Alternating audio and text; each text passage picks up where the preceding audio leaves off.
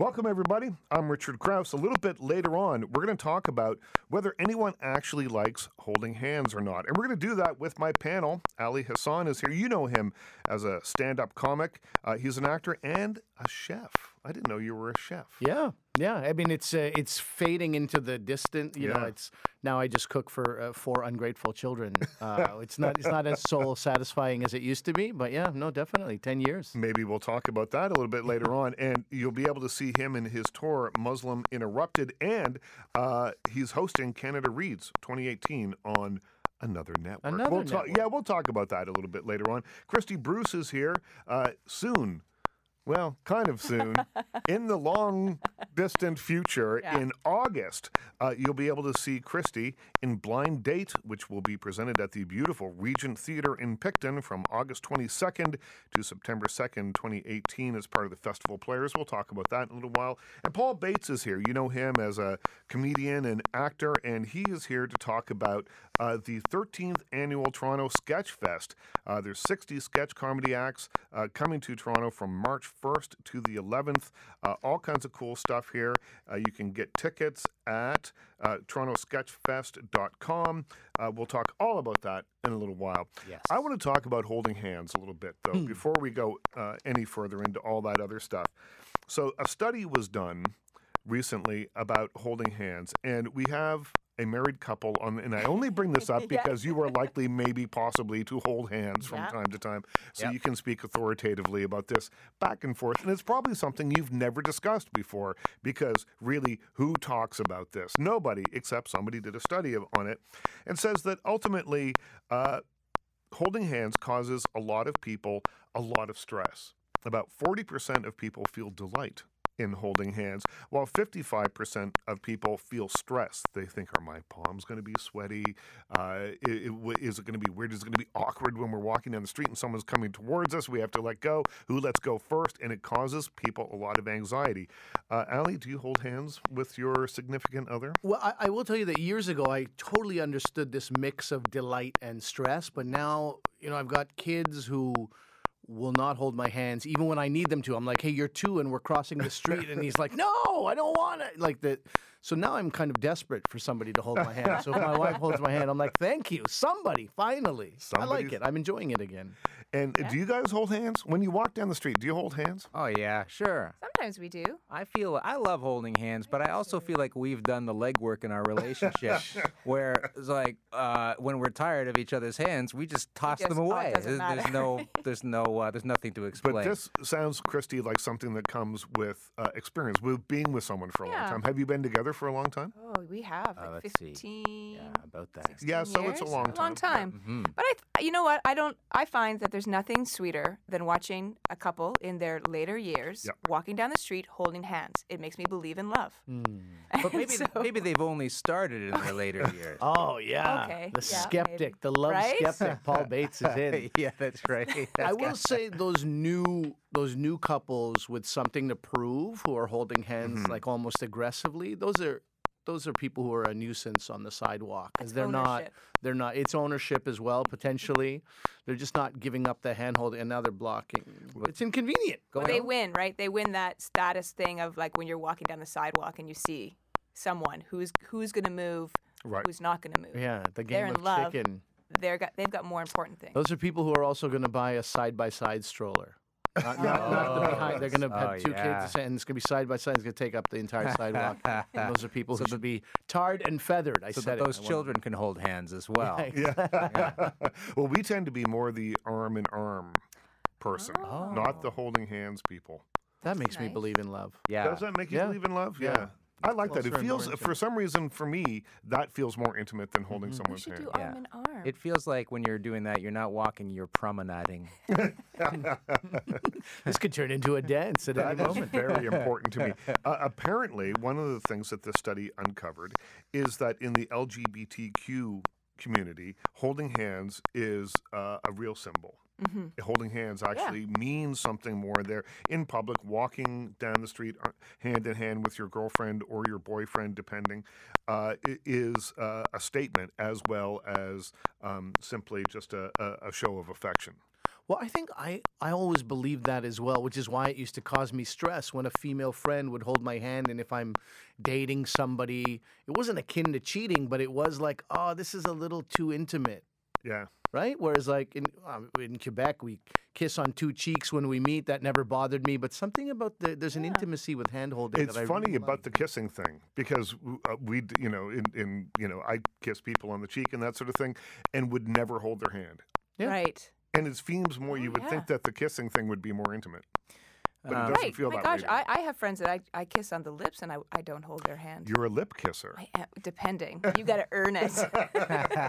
Paul's face just went, she does? She is? Honestly, it took me several years to earn the lip kissing. You worked for it. I had to work for that. But that is interesting. And I've never thought of that. I won't hold their hand. But I will link arms with friends. Yeah. Yes. There are other parts of the world where hand holding is super common with people who aren't couples, right? There's just people, friends. Men hold hands and Yeah, that's right. Yeah, all the time. There's in India and Pakistan, men will hold hands. In India, Russell Peters actually does a joke about this. Men will hold pinkies. Huh? Right. And as they're holding pinkies, they'll talk about how gay somebody else is. That's basically his joke. Whereas for us, it would be like, well, this is, for sure you guys are a couple. You're a male couple. And they're like, no, are you crazy? We're not a male couple. It's very different. The cultural differences in hand holding. We're are very, making very a pinky swear. Yeah, Yes. exactly. So Facebook is testing, well, they say they're not, but apparently they are testing a dislike button.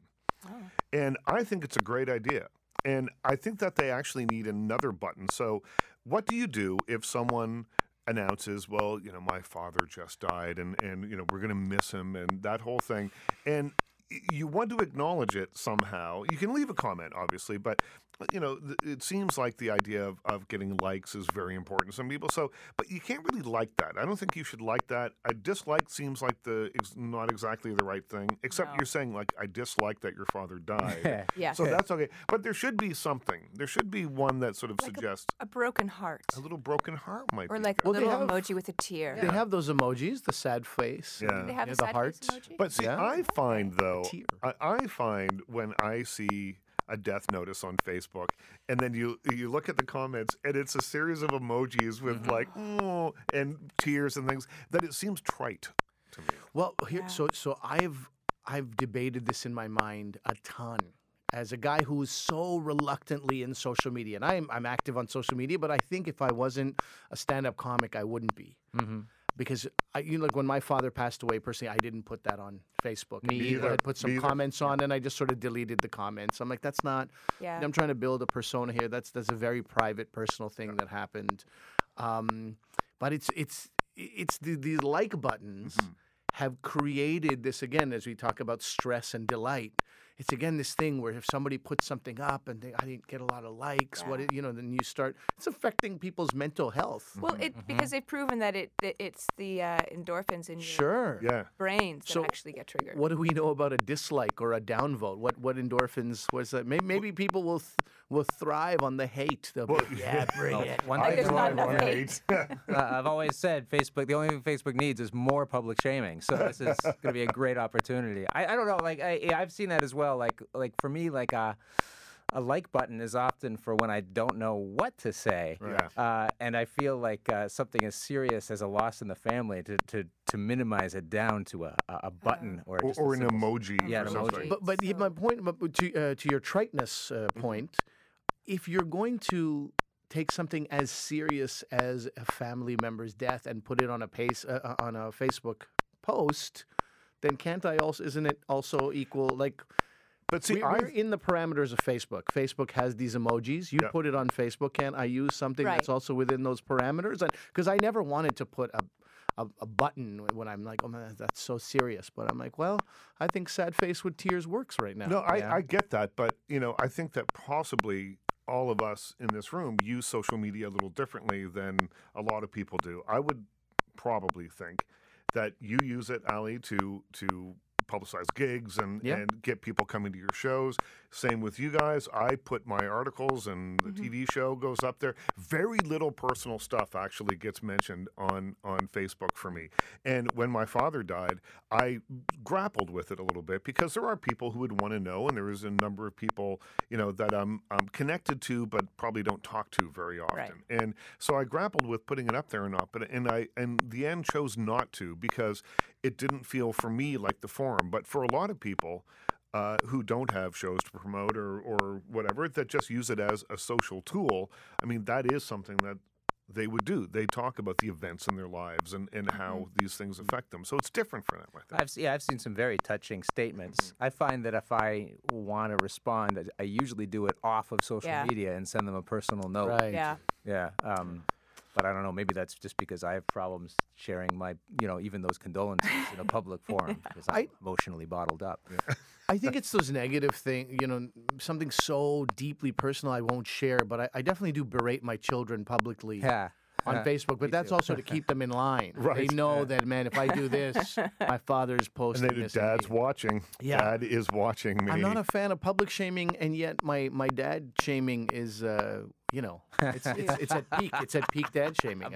Children shaming, I should call it. Is this the thing about Facebook, too, where people are like humble bragging or doing that thing of like, are they looking for attention? Or it's like, I can't believe I have to go to Paris again. Right, on set, and then had to get driven to my other set. Hashtag set life. It's horrible. How can I feel so good about spending all this money my father left me? We're going to leave that right there. On that note, when we come back, we'll continue the conversation with Christy Bruce. We'll talk about her new show coming to the Festival Players in August. We've got a long time to talk about it. Paul Bates will talk about Toronto Sketch Comedy Festival, and Ali Hassan, we're going to talk about Canada Reads. Stay with us. Welcome back, everybody. I'm Richard Krause. A little bit later on, we'll talk about Idris Elba proposing to his girlfriend at a movie screening. I think that's a little tacky, but that's just me. We'll get to that in just a little while. And we'll do that with my guest. Ali Hassan is here. You know him as a stand-up comic. You may have seen his show, Muslim Interrupted. It's toured the country a couple of times. It's played at the Edinburgh Fringe Festival, which happens just after the Fringe Festival. Restrained and cooped So up. many good fringes there. So much. So many good Westinghouses there. But we'll talk about that show a little bit later on, and you're remounting and touring the country and doing all sorts of things with that. Paul Bates is here. We're going to talk about the Toronto Sketch Fest. There's over 60 sketch comedy acts coming to Toronto March 1st through the 11th, and you're a big part of that, so we'll talk about that. I want to talk to Christy Bruce first up here, though. In August. Long-range planning. Ready. It's good. But the Festival Players. So tell me a little bit about the Festival Players. It's a relatively new festival. It's in the beautiful, cottagey country of Ontario. Yeah, so for people who aren't listening in Toronto, yes, and there's a lot of them, tell me what Prince Edward County is, because everybody talks about Prince Edward County now. It's all I hear about. Yeah, they sure do. It's Toronto's. It's hot. It's Bali. A hot place to go. It's like I've never been. You've never been? I've never been there, but I've heard great things. I understand it's lovely, and that there's lots of artisanal jams and breads and things like that. But it's going beyond that. There is a burgeoning food and restaurant scene. Okay, so it's not just fudge and apricot preserves. It's good. There's great food to be had there. Oh, great! Yeah. I'm excited. Yeah, take a friend, take your partner. I'll take Paul Bates. Yeah, great. This is great. This is getting better all the time. So, Christy, and you're doing a show called Blind Date. Yes. Tell me about Blind Date. Blind Date is a show that Rebecca Northern created about myself, and I pick an audience member, full consent. I talked to them in the lobby before, to come on to the stage with me and do a 90-minute show. I've seen this show, but you weren't doing it. Okay. It was at the Theatre Pasmarai, I think. No, where was it? It was Tarragon. Tarragon. It was at the Tarragon. Yeah. And I saw it, and it is just exactly that. I mean, it seems like it is such a tightrope, I would imagine, because you don't know who you're going to get from the audience, but you choose someone from the audience. Yep. They hand out a little, like they walk around before and ask questions. Yeah, we mingle and and get they a found feel. a guy and brought up, and 90 minutes later, an entire show with set changes and different characters and all sorts of things happen. Mm-hmm. That's right. That's right. I remember seeing you in the lobby, actually. Really? I did. Yeah. Well, my wife and I loved the show. That's great. So tell me more. It's you know what, the whole idea of the show is to really celebrate human beings. And a lot of people, when they see spontaneous theater, this is one of the productions of spontaneous theater, they can't believe that that's not a plant.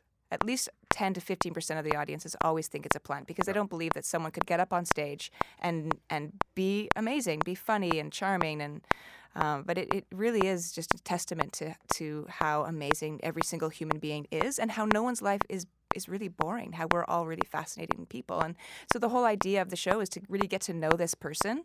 You know, and it's a fake first date, and 90% of the time their spouses are in the audience. So, you know, there's lots of things in place to take care of the spouse and the person. There's a long obviously. sort of protracted, like, will they kiss or not? There's a thing whole, that like, are they happens. going to have a first kiss thing? And yeah, but it's really fun to do, and I've met the most amazing people across Canada, and we did it in London, in the West End as well. So I'm speaking with Christy Bruce. Blind Date will be presented at the Regent Theatre in Picton, which is in Prince Edward County, the beautiful Prince Edward County, outside of Toronto, from August 22nd to September 2nd. What do you look for in someone when you bring them up? Because if you get them up there and they're a dud, you're stuck with them for the next 85 minutes. So what happens? well, this is the thing that it comes up a lot too. Like, what's the worst dud? And if I ever got in a position where I felt like, oh, this is a dud, then I'm not doing my job right. It's really up to me to bring out who that person is. But when we're in the lobby, and there's a few other shows, actually, we're doing Undercover in Edmonton in April, a little bit earlier, which is a murder mystery. So we pick an audience member, they come up and they're an undercover detective. But it's the same idea when you're going through the lobby of and I've been doing it for so long now that I can literally we can scan the lobby, and there's just people that they just have a light. They just spark. Like if you go to a cocktail party or any place, a movie lobby, and someone catches your eye, they just have an energy. And then that's why we have, like, in Blind Date, the little compliments. We have conversations.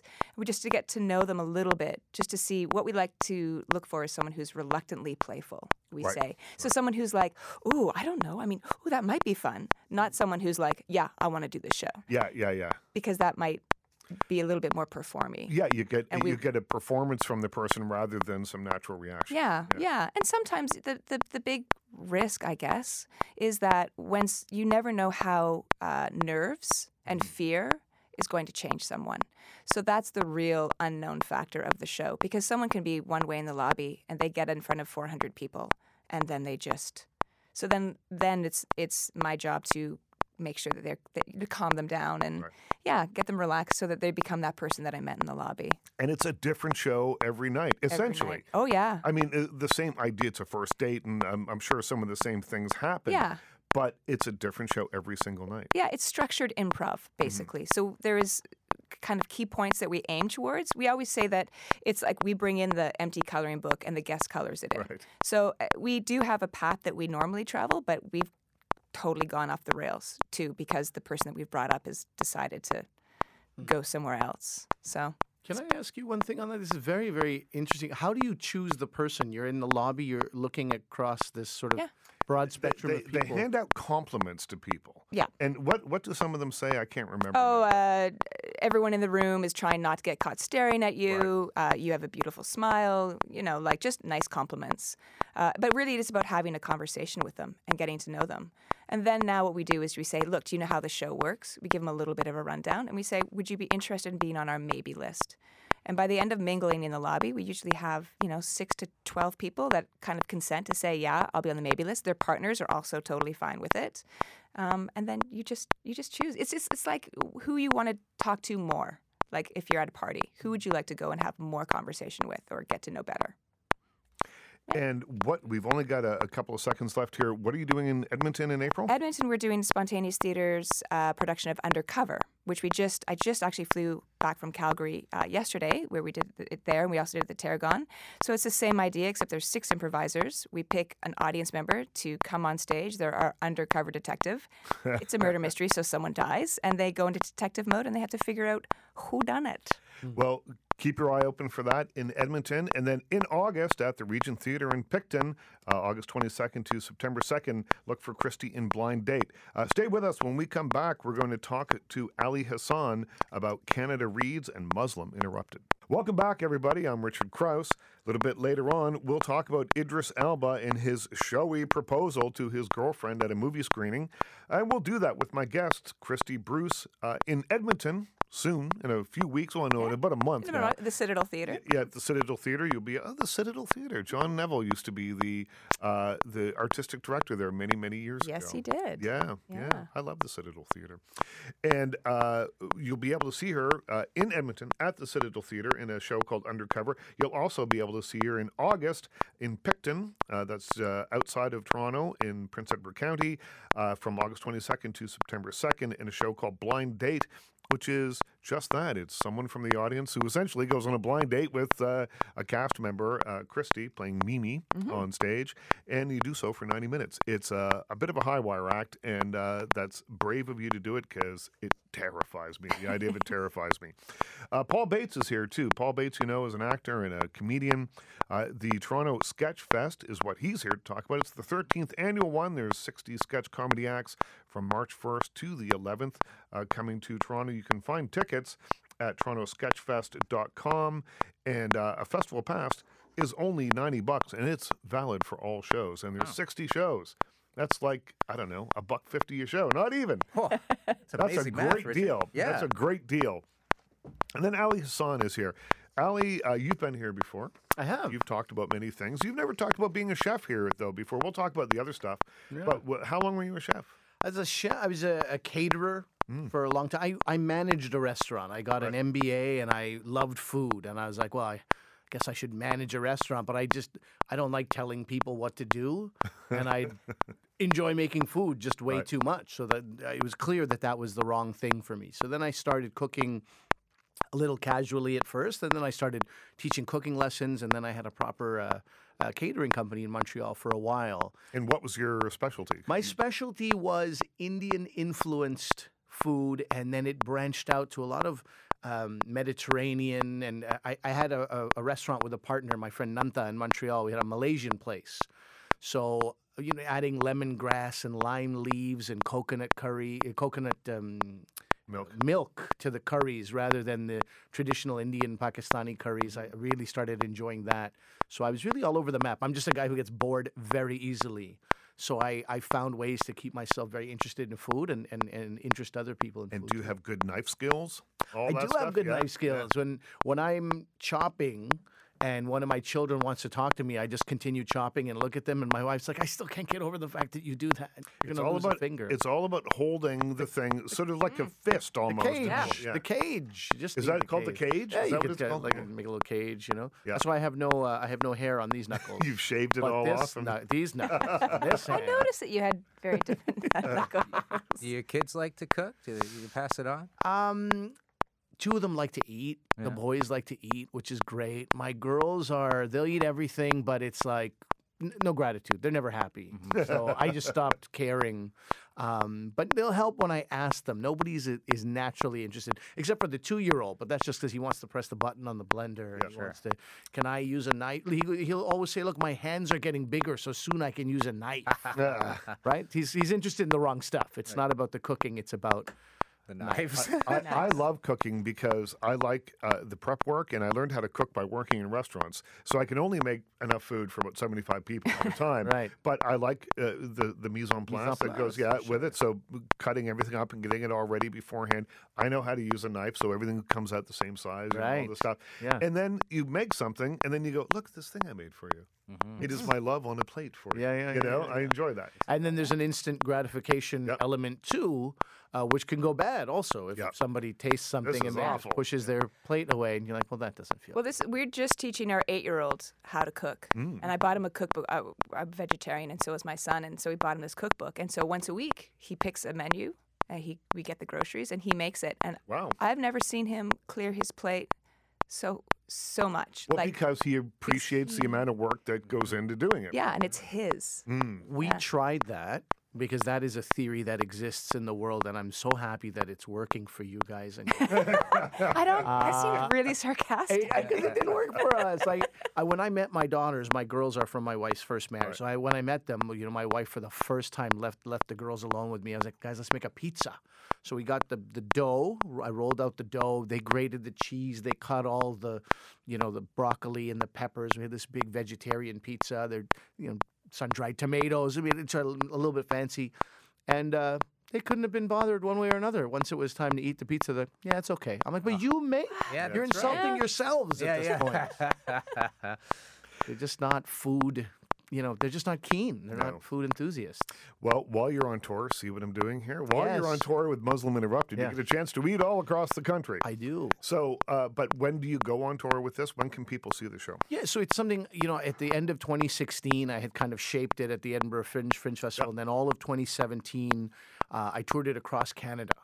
Trump has been in the U.S., which is a bad thing on many levels, but it was a good thing for me because I was like, maybe I won't go to the U.S. I don't want to have a show booked, then I can't get across the border because some Border Patrol officer is like, you're going to come into our country and make fun of our country. Like, that's not a part of the show necessarily, but, it could be interpreted that way. So I really just focused on Canada, and I have been able to travel all across. I'd never been to Victoria. I'd never been to St. John's. I went to Edmonton and Calgary and Winnipeg, and I just so many. Now, and now in 2018, we're getting to the smaller markets. We've done about 18 shows. I'm going to be in Medicine Hat in March. Wow. Very excited about the hat. Wow. Everybody I've ever met from Medicine Hat. Gems. Maybe only the gems leave and the jerks stay there. I Watch hope what not. you say. Yeah. You're listening. No, I'm very happy to go there, and Nelson and Cranbrook, Wow. BC, those are in the works, and then the smaller. I just did Oakville this weekend, Milton, Ontario, Richmond Hill, Ontario. And the show, we've only got about a minute left. No, we don't. We have 3 minutes left. So tell me about the show. Well, the show is born out of, again, going back to my kids. They should really get a cut of this, but they. I came to the conclusion that I was a cultural Muslim. I don't practice, but Islam is part of my. It's in weird ways. It's part of my creative life. I talk about it on stage. When I was a chef, I would make things that is from Muslim countries like Malaysia and Pakistan. Right. But I don't practice the religion. Now, the problem is then you have kids and they're curious about their religion and they say, are we Muslim? I go, yeah, sure, we're Muslim. And then they're like, how come we don't go to the mosque? I'm like, I don't know. Do you want to go to the mosque? I'll get your grandmother to set it up. And, well, how come we don't pray? And how come we don't? And so then this sort of badgering that was happening at home, I just kind of took that on stage. Feeling like the victim of this abuse from my children every day. I was like, I got to get this out on stage. And it started turning into something, 5, 10, 20 minutes. I realized I've got 15 minutes on pepperoni alone. my first love, the forbidden fruit for a Muslim. Yeah. And all of a sudden I said, I have a show here. And as I started doing it, people were both being entertained and informed, I found out. People were like, oh, I didn't realize that Muslims go to Sunday school. I'm like, yeah, that was the most horrific time of my life. The 10 years that my mother forced me to go to Islamic Sunday school. And, I didn't realize Muslims pray 5 times a day. I didn't realize Muslims can't eat pork. All this stuff started to, and then, these funny things were happening where I got asked to be a celebrity judge at Rib Fest. I was like, well, that has to go on stage, And so it just became a show that way. And then over time, I've been piecing it, and now it's about an 80, 85-minute show. How do your parents feel about it? Well, my father passed on. He would have been happy to see me on stage, I think. My mother is... she just doesn't have that sense of humor. She saw the show in Montreal, and at one point she turned to her friend and she says, a lot of this is exaggeration. What do you think I'm doing up here, Mom? But yeah, it's they're okay with it. They're happy that I'm touring and doing something I love to do. And you're also going to be hosting Canada Reads 2018 on CBC Radio. Tell us in a nutshell. That's the thing my father would have been happiest with. He was an English teacher. There you go. And he would have been shocked, too, because he was always like, you never read anything. I have a library of 10,000 books downstairs. I never see you reading. I'm like, well, that's because there's television and girls and food, But I came into books more in my 20s. And to host this, I just love that Canada has a literary competition that so many people tune into. People will reluctantly tell me that they have Canada Reads parties at home where they watch and they bet on the books. And, it's just such a great thing that literature is so passionately championed in this country, and I'm happy to host the show. And that you can bet on it. Ali Hassan, look for his show, Muslim Interrupted, coming soon to a theater near you, somewhere across the country. And when we come back, we're going to talk about Idris Elba, and we'll do that with Paul Bates, Christy Bruce, and more with Ali. Stay with us. Welcome back, everybody. I'm Richard Krause. Idris Elba proposed to his girlfriend at a movie screening. Do we say yay or nay to this? Christy Bruce. As the female in the room, I say nay. I don't know.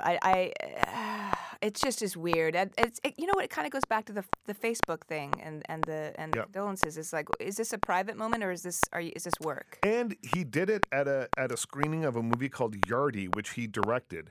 And the cynical part of me, the show busy side of me, says, okay, so you propose to your girlfriend at a screening of your movie because you know that your movie will then be mentioned in every article that gets written about this, and it seems cynical to me. Paul Bates. I had a similar cynical thought. The theory that I was floating was that he knew it was going to get panned, so he had to do preemptive damage control and propose to a woman so that becomes the story. Ali Hassan, would you propose to someone before Muslim Interrupted? No, I wouldn't, because I'm already married. But that also goes, look, to go against the cynical tide that is here. He's had a couple of failed relationships. Mm-hmm. Maybe, the way sometimes you start going to the gym and then you tell everyone you're going to the gym, or you've quit drinking. You're like, I'm not drinking, so that you're like, I've told all these people, now I'll have to do it. I've exposed myself. Now I have to stick with. Maybe that's what he's doing with this marriage. He's like, a couple of failed marriages. This one's going to stick because I'm going to tell everybody about it. It's funny. I cannot relate to the going to the gym thing or the quitting drinking thing. Right. But I think I understand where you're coming. You were the one who gave me the most supportive look on that. I'm trying to support. I just felt that was also a kind of a cynical take on it. It is slightly cynical. When Paul asked me to marry him, it was in Cuba. Yeah. And I had a kidney infection, had a very high fever, which in retrospect was probably smart because I was a little bit like delirious. Nothing's more romantic than having someone who's kind of half dead on a Cuban beach. I remember seeing you in that state and just thinking to myself, I have to propose. Like, this is why we're here. And I went through, even though it was like a full-on kidney infection. What day of the trip was that? Oh, near the end, because I was nervous and I kept putting it off. Right. And there was a day where Christy lost a favorite ring in the ocean. Oh, no. And I was like, oh, this is perfect. I'm going to be able to bust out the ring tonight. I will find the ring. Yeah. And then, but then she found her own ring in the ocean again. And Unbelievable. I was like, I worked hard on that. Yeah. This is a film that should be made, I think. So Idris Elba, just back to Idris Elba for a second. Now, this is not a great story for radio, but I will tell it anyway. My wife and I were sitting at the bar at the Ritz-Carlton during the Toronto International Film Festival, and behind me, I hear a very familiar voice, and it's Idris Elba standing directly behind us. He's standing sort of between us, directly behind us, and I had the presence of mind to grab my phone and take a picture of my wife's face when I said, "Look, honey, who's standing behind us?" And you look and you see the unbridled joy on her face. As she gazed upon Idris. Yeah, there is something about Idris that does bring unbridled joy to a lot of faces. And we were talking about this on the way down here, like just the fantasy element of pretending that you're the person that Idris Elba is proposing to. Even for me, is an exciting fantasy. Yes. At the 13th Annual Toronto Sketch Comedy Festival, Paul Bates here to talk about that. It's happening in Toronto from March 1st to 11th. $90 for a pass for all shows. There's 60 shows. Yeah. I think it's $1.50 a show. It's a great deal. Definitely worse ways you can spend your money. This is it's the 13th one, and this is for so many years. The Sketch Festival has been such a good festival. It's really well attended. It's extremely well organized, and I don't think I've seen a bad show there. There's a very high level of quality in the festival. And people come from all over the world. Yeah, we have great international acts that show up. A lot of great acts from American cities, cities from around the world, but also enough room to really showcase the amazing talent in Toronto. There's a lot of good comedic talent in stand-up, but also and in sketch in the city, and everybody gets a really good showcase here. And what will you be doing there? I'm involved in a couple of shows. There was a Fringe show I directed that was a big hit in the Fringe, so they're bringing it back for one night at Sketchfest called 32 Short Sketches About Bees, which is exactly what it sounds like. That sounds like it's worth $1.50. It's a good, fun show, and you'll really like it if you come. And the show I'm actually in is an act that I do with a friend of mine named Doug Morency, where we play an act called The Williamson Playboys. It's a musical comedy act. It's part sketch, part song, part improv. We play the oldest living father and son Cajun music duo. Doug plays a 141-year-old man named Cecil Jr. I play his father, Rufus. He plays the ukulele. I play the tuba. And we sing songs from our long, long career, dating all the way back to like the days of the Civil War. We sing songs about the Hindenburg, about Franklin Delano Roosevelt, the very first example of negative campaigning. And we just tell stories. Sometimes they're improvised of the things we've done in our lives over our careers, and we take questions from the audience, things like that. And we're actually doing a live album recording at our shows. Wow. Yeah, and those are, I think that's on March 9th and 10th at the festival. And where does an idea like that come from? And what's the voice? What voice? Oh, yeah, we're the voice here on the bit like this. We kind of came up with that when we were at Second City together, Doug and I. So this was it started off as about a 6 or 7 minute sketch back in like 2001, and it has ballooned into a 75-minute show. Wow. Sometimes during the Second City show, your one sketch would balloon into a 70. Yeah, much to the chagrin of our castmates, we would stay on there for like 15 minutes on stage. Yeah. And there's some other great people coming. Bruce McCullough will be there with Tales of Bravery and Stupidity from the Kids in the Hall. Kids in the Hall. Mm-hmm. Who are Flo and Joan? You were talking glowingly about them before we turned on the microphone. None of us in this room could say enough good things about Flo and Joan. They're sisters. Originally from England. They've lived back and forth between England and Canada for a long time. And they're another musical comedy act. Can't recommend them enough. They're you may have seen them online. They had a really popular viral YouTube video where they sang a song about 2016 and what a horrible year it was. They're on.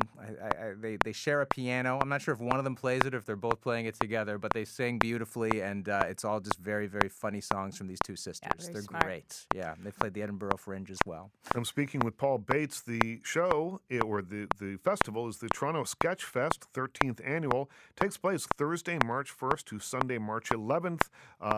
Venues all over the city. For more information, go to torontosketchfest.com. And if you're not listening in Toronto, come here and be amused. Yes. Be amused by the people. Come in from Prince Edward County. Come in from Prince Edward County and beyond. So Kim Cattrall has said some things about Sarah Jessica Parker. Have you heard about this? So Sarah Jessica Parker sent via Instagram a note of consolation to Kim Cattrall when her brother died, and Kim Cattrall fired back, calling her a hypocrite, saying your continuous reaching out is a painful reminder of how cruel you really were now and then. Let me make this very clear if I haven't already. You are not my family. You are not my friend. It goes on. And so the question here, the response, Kim Cattrall's response, has been met with various reactions online. Some people are like, "You go, girl." Others are like, "Oh, come on! Like, let's not air this publicly."